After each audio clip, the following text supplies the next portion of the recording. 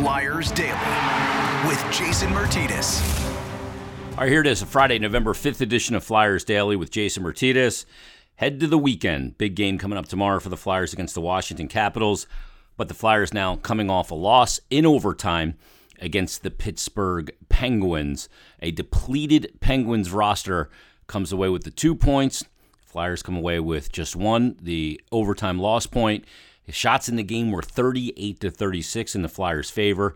It was a wide-open hockey game at points, and that didn't play into the team that had a better roster on the ice. That's not the way the Flyers wanted to play that game. That allows Pittsburgh to stay in the game, and even though the Flyers outshot the Penguins by 2 shots with a 38, I thought the Penguins had way more of the good scoring opportunities than the Flyers had. Flyers seemed to be settling a little too much for shots from the outside with no screen, no bodies around the net. Jarry did make some good saves in the game, some big saves, in particular one on Oscar Lindblom in the first period. He made some other good ones throughout the game, but I don't think the Flyers got in and around his blue paint enough to really to disrupt him and disrupt his ability to track pucks and ultimately come away with just the 2 goals. And the second one of those 2 goals comes off of a horrible turnover by Matheson in the Penguins' zone behind his net, and it ends up getting out to Scott Lawton on a pass from James Van Riemsdyk, and a one-time bomb gets past Jarry. But really in the game, Flyers with a high quantity of shots, but not enough quality in the game. We just talked about that on yesterday's episode when we were evaluating the goaltending, and one of the Twitter questions was about the Flyers getting outshot, and I went on my usual rant about it's not about quantity, it's about quality. I think this is a great example of that. This is a lot of shots, 38 by any measurement. That is a lot of shots in the National Hockey League, but again, it wasn't about quantity. They didn't have enough quality in there. And maybe there's a little bit of a overcorrection from the mentality of last year that they passed too much to the mentality of shoot, shoot, shoot this year.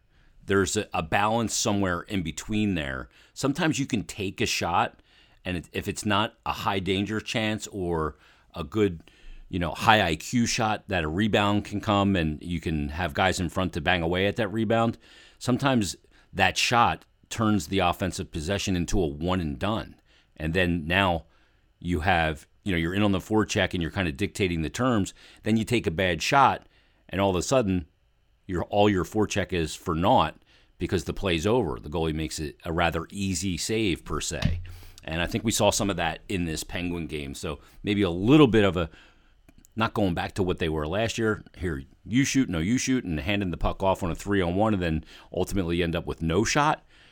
But you have to move the puck east-west in this game.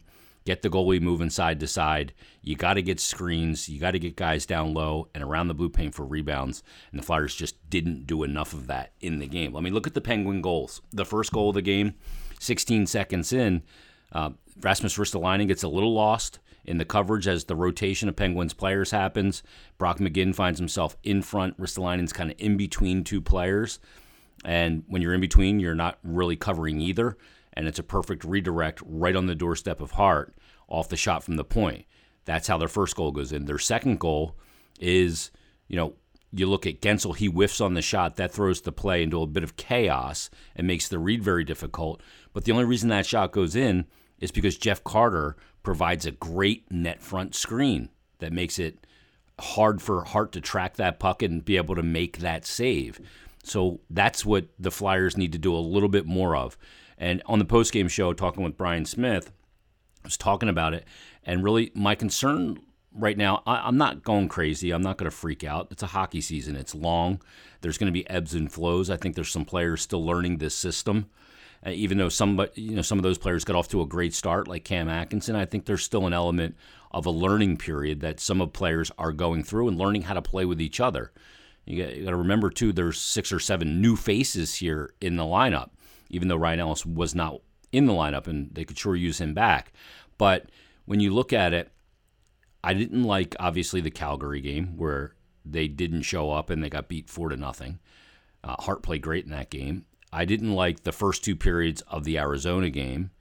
And the third period was obviously good. They went out and they scored 3 goals and they grabbed the game and they took the 2 points and Hart got a shutout.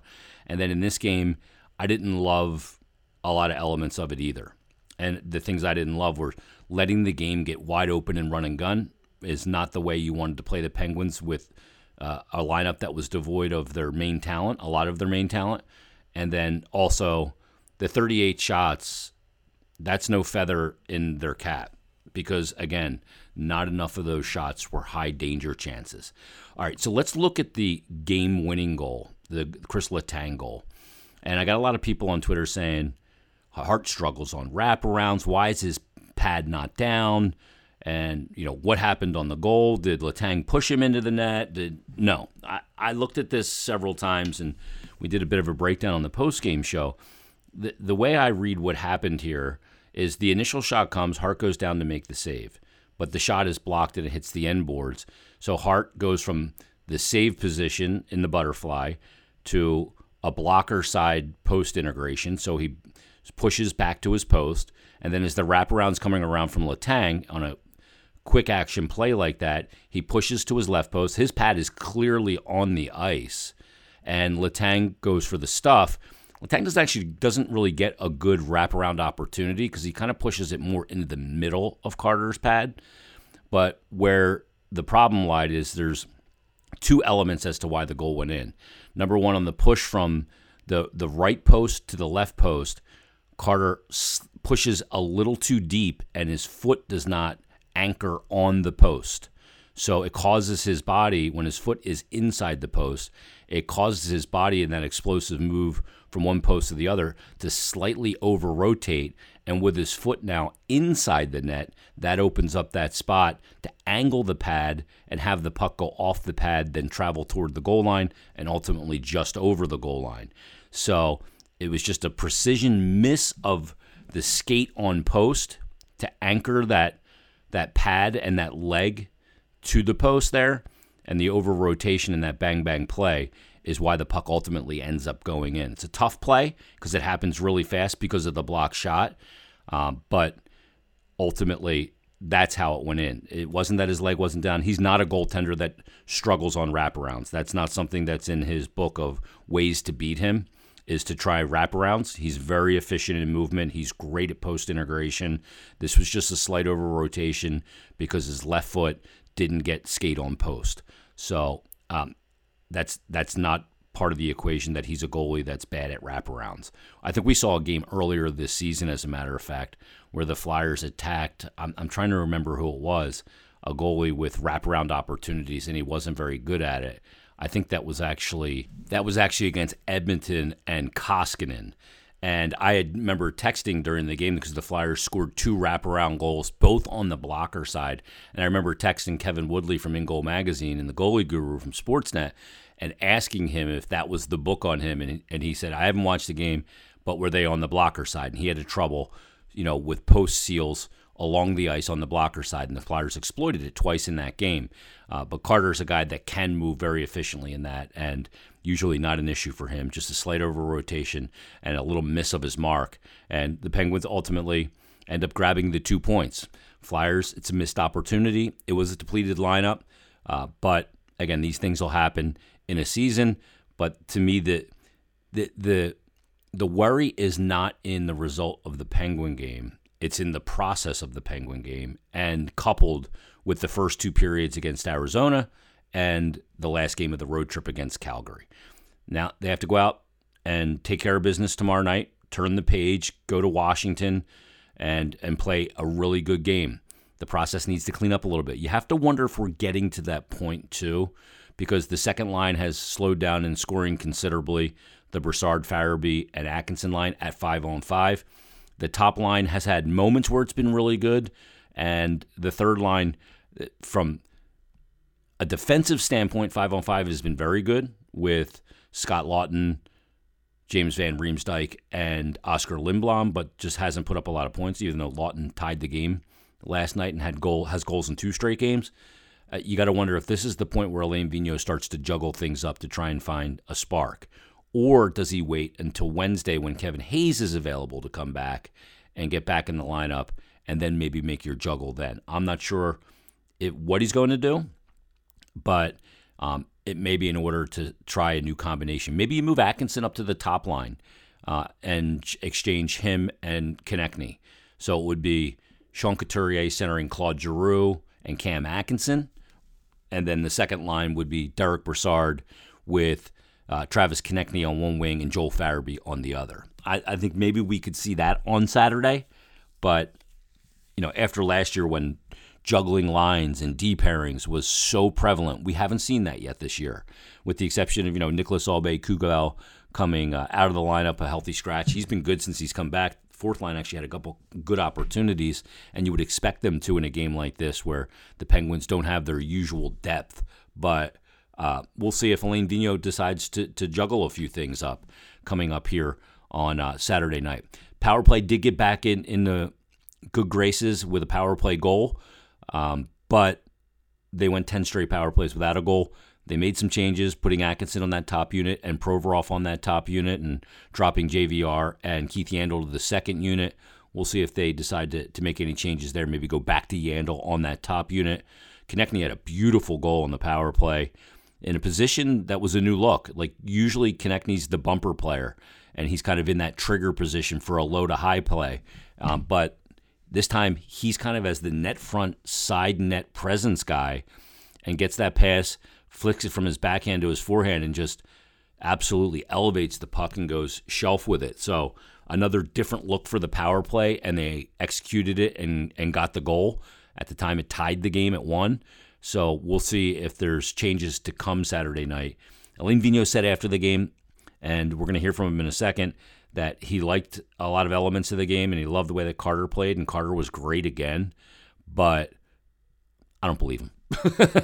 I think that there's elements of this game. I think he was almost being kind to his team here. You never know a coach's motivation and why they term things certain ways. 38 shots is 38 shots, yeah, but again, they need more quality over quantity. But I get the sense that maybe he didn't love the process, and the coaches hate when games are wide open like this game was at points. So we'll see if he makes changes coming up on Saturday, tomorrow night against the Washington Capitals, who only have 1 regulation loss. They have 4 overtime losses, 5 regulation wins.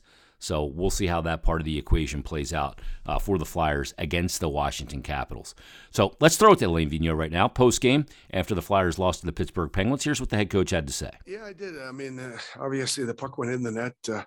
Unfortunate we were in the offensive zone. We win the draw and could have gotten that puck, and Letang jumped on it, and we never got it back. He went up the ice. Shot was blocked, and he was able to take the puck around the net and stuff it. So it was a hell of a game. With regards to, I guess, the start of the game, you guys came out flat. No, I mean, we came out, we lost the draw, but our forechecking from there was exactly what we want. Unfortunately, Coots went to dump it in. The puck bounced. They were able to get it deep in our zone, and then from there, they just got it right up top, and we lost coverage down low. Guys close to the net got just enough of stick on it to get it by Carter, but we did. I mean, when we lose a draw a certain way, we've got a certain way we want to forecheck. We did exactly what we wanted. They got a couple shots after that, but all from the outside. Love the way we played. I mean, that first period, we got plenty of scoring chances. Came out of that with, trailing by 1, tied the second period, found a way to win the third, tied it up late in that game. And I thought it was a great game. Both goaltenders made some big saves at the right time. Our power play got us a goal. We're not going to be perfect on the ice, but we got some good looks offensively. Carter made some big saves when he had to, and both teams battled hard, and they won it in overtime. We discussed the play with their line, how they've been generating opportunities but weren't able to capitalize. Finally tonight, they were. Yeah, I mean, their zone time, their possession time, their shot time. I gotta think it's one of the better ones, and I keep believing that if they keep playing the way they are right now, they're going to get rewarded. And it helped our team get a point out of tonight's game. But they're getting so many good looks and like some great opportunities. They got to keep playing the way they are and stick with the right process. Is there any concern about the amount of quality chances you guys are giving up? You mentioned Carter having a great game, but he had a lot of clean looks. A lot of really tough chances. Same thing for the other team. their goalie had some big saves he had to make. That's part of today's game. I mean, you need great goaltending, and we're getting some. They got some. Last game, it was the same thing against Phoenix. I mean, goaltenders are a big part of today's game, and you need it. And Carter made some big saves, but so did their goalie tonight. Do you look at it as a missed chance with the Penguins missing some of their top players? Or I know before the game you said you expected the Penguins to play. Yeah, I mean, they've been playing extremely well, extremely hard, and they've been playing, the right type of hockey. We're missing a couple key elements. They're missing a couple of key elements. That's just part of the game. All right, there's head coach Alain Vigneault. After the Flyers lose in overtime to the Pittsburgh Penguins, they're back at it tomorrow against the Washington Caps. With the point the Flyers do grab in this game, they do move ahead of the Columbus Blue Jackets in the standings. They're tied in points at 12, both through 9 games. Flyers with a record of 5-2-2. Columbus with a record of 6-3-0. The Caps are the team just ahead of the Flyers in the standings. Caps have played 10 games, but have 14 points. And they're tied with the Rangers, who have also played 10 games. And at the top of the division is the undefeated, unblemished Carolina Hurricanes at 9-0. So Flyers chance to get back at it tomorrow night, clean up the process a little bit, and have a good game in their second Metropolitan Division matchup of the season, this time against Alex Ovechkin and the Washington Caps. All right, everybody, have a great Friday. Thanks for listening to this episode of Flyers Daily. We'll bring you another brand new one coming up tomorrow, Game Day edition. In the meantime, start your weekend off right, and we'll talk to you on tomorrow's Flyers Daily.